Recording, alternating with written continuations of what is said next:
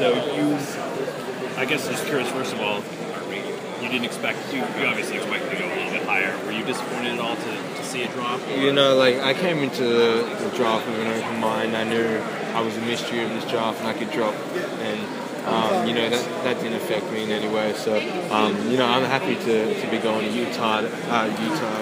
And, you know, I spoke to Coach and he had a lot of positive things to say, and how he was a point guard and how he thinks he can help me. So, you know, it's been good. Yeah.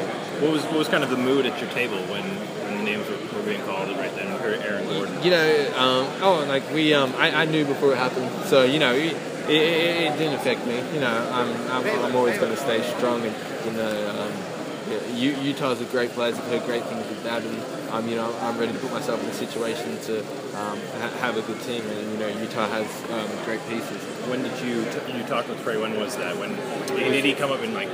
Yeah, it was just after I got drafted. You know, I was rushing to get back to media, so it was just a handshake and a quick like hello, like a glad to come to Utah type stuff. So yeah. People know a lot about your athleticism, but not a lot about your basketball style. How would you describe kind of the systematically what you like to play in? Yeah, you know, I'm in this strange system. We play 2-point guard, so sure. That's the thing I'm kind of in now. You know, it's a good system running, and it's a run and gun game where it's just an up-tempo game, finding plays. So you know, I'm happy to be put into a system where that, and I'm sure me and Trey are going to build a relationship where we can coexist. So.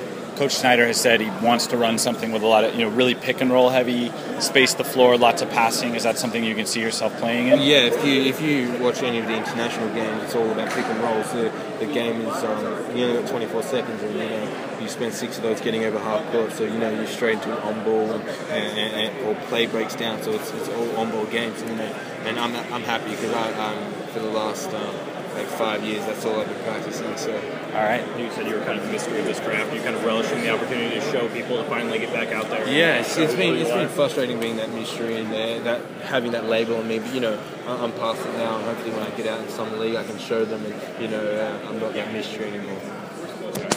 Thanks. I got to go on for you in a minute.